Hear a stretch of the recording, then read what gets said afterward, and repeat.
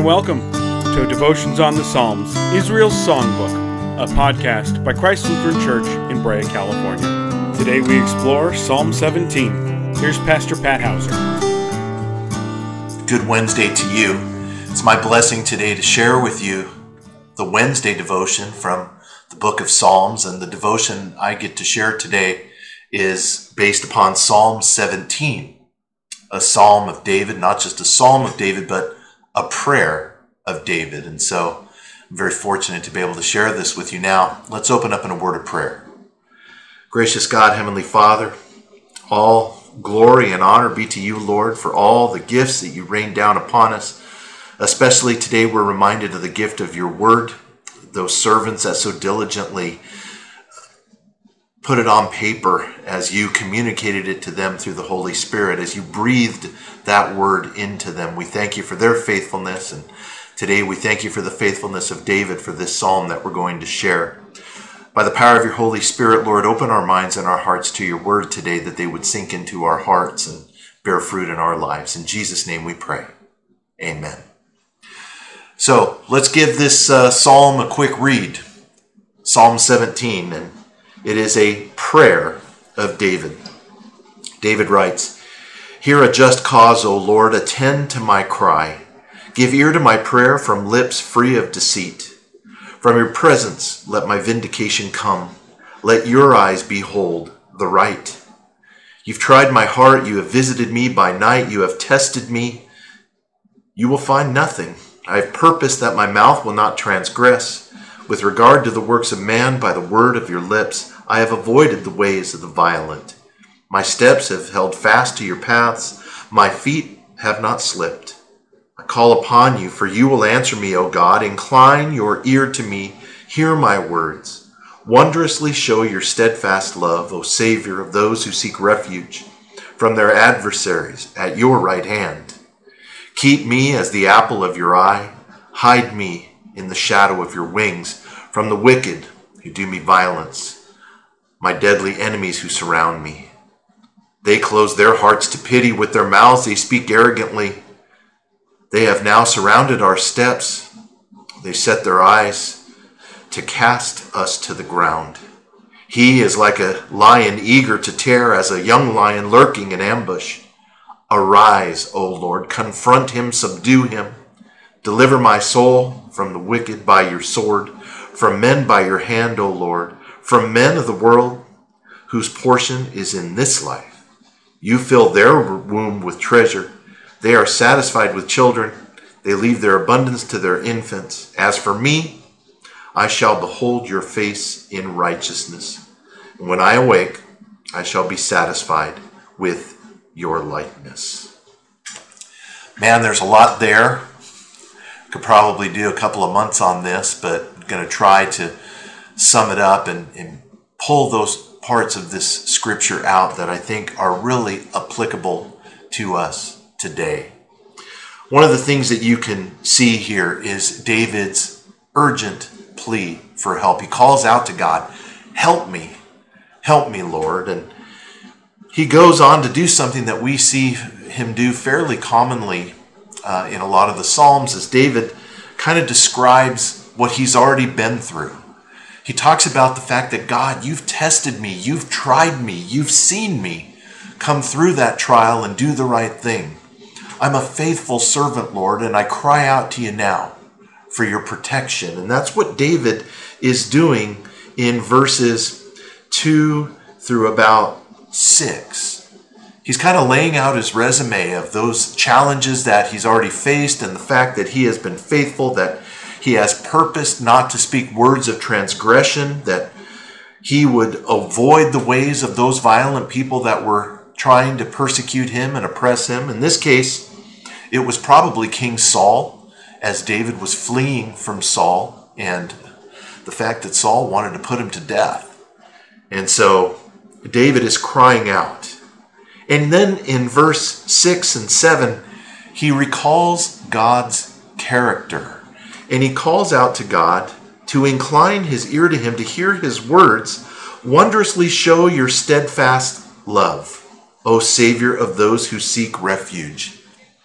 David has sought God's refuge in the past, and God has remained faithful to be that place of safety and protection for David. And David is simply calling upon God to do what you've done in the past, Lord.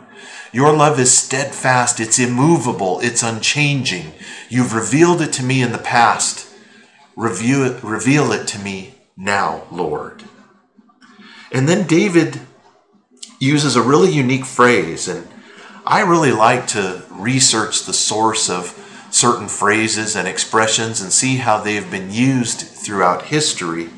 In verse 8, David calls out to God, "Keep me as the apple of your eye." Now we know what that means to us now.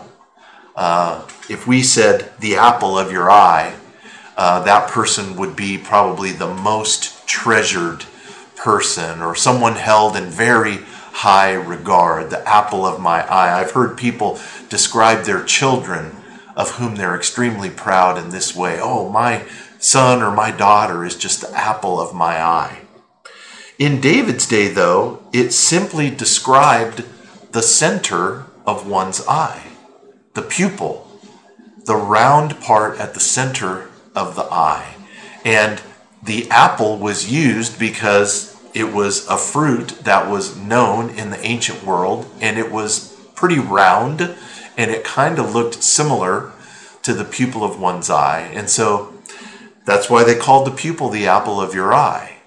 But David is calling out to God, "Keep me at the center of your gaze." I found it interesting as I did a little bit of research on the use of this term. It was used in ancient writings of the early church.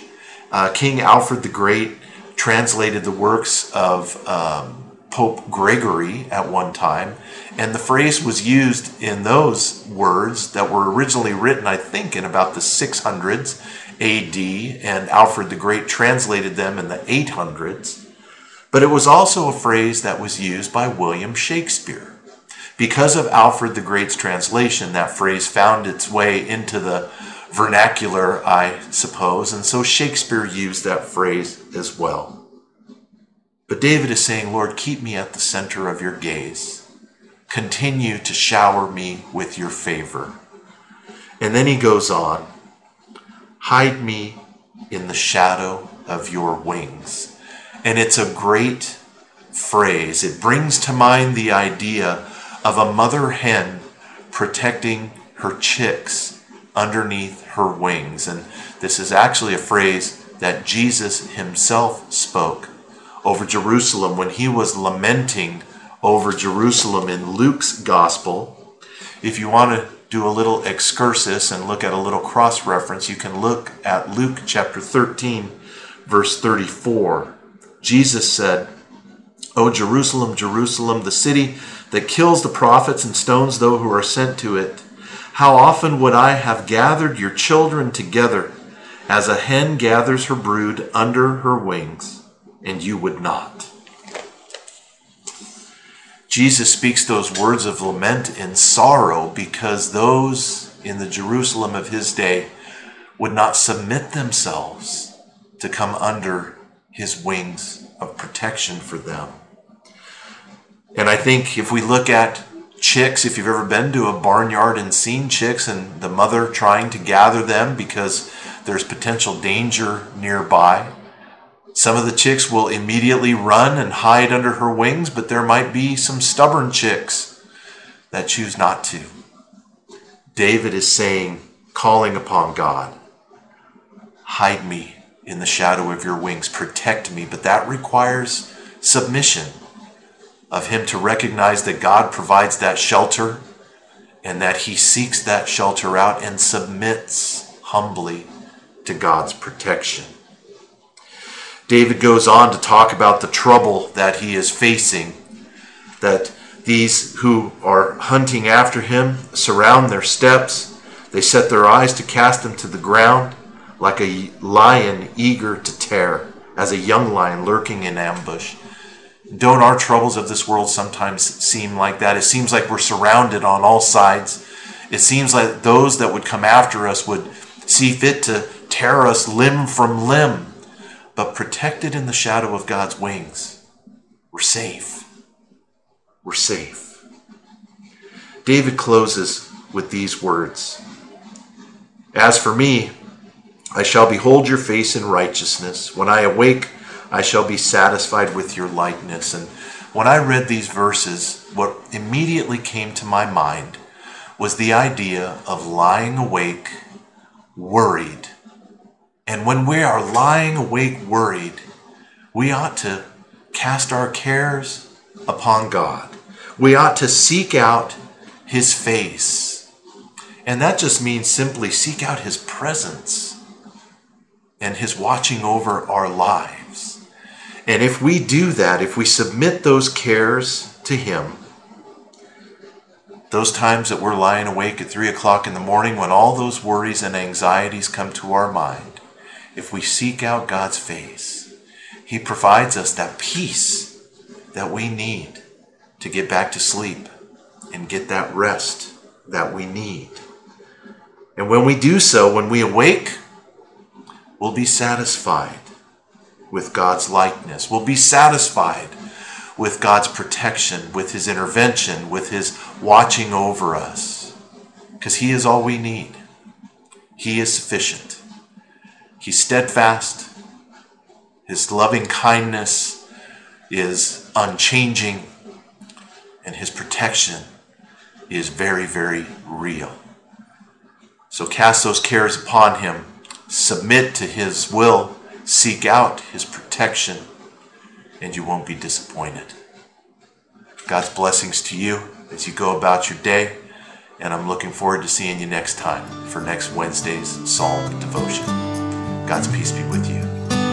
Thank you for joining us. As a reminder, follow Christ Brea on all social media outlets and visit christbrea.org.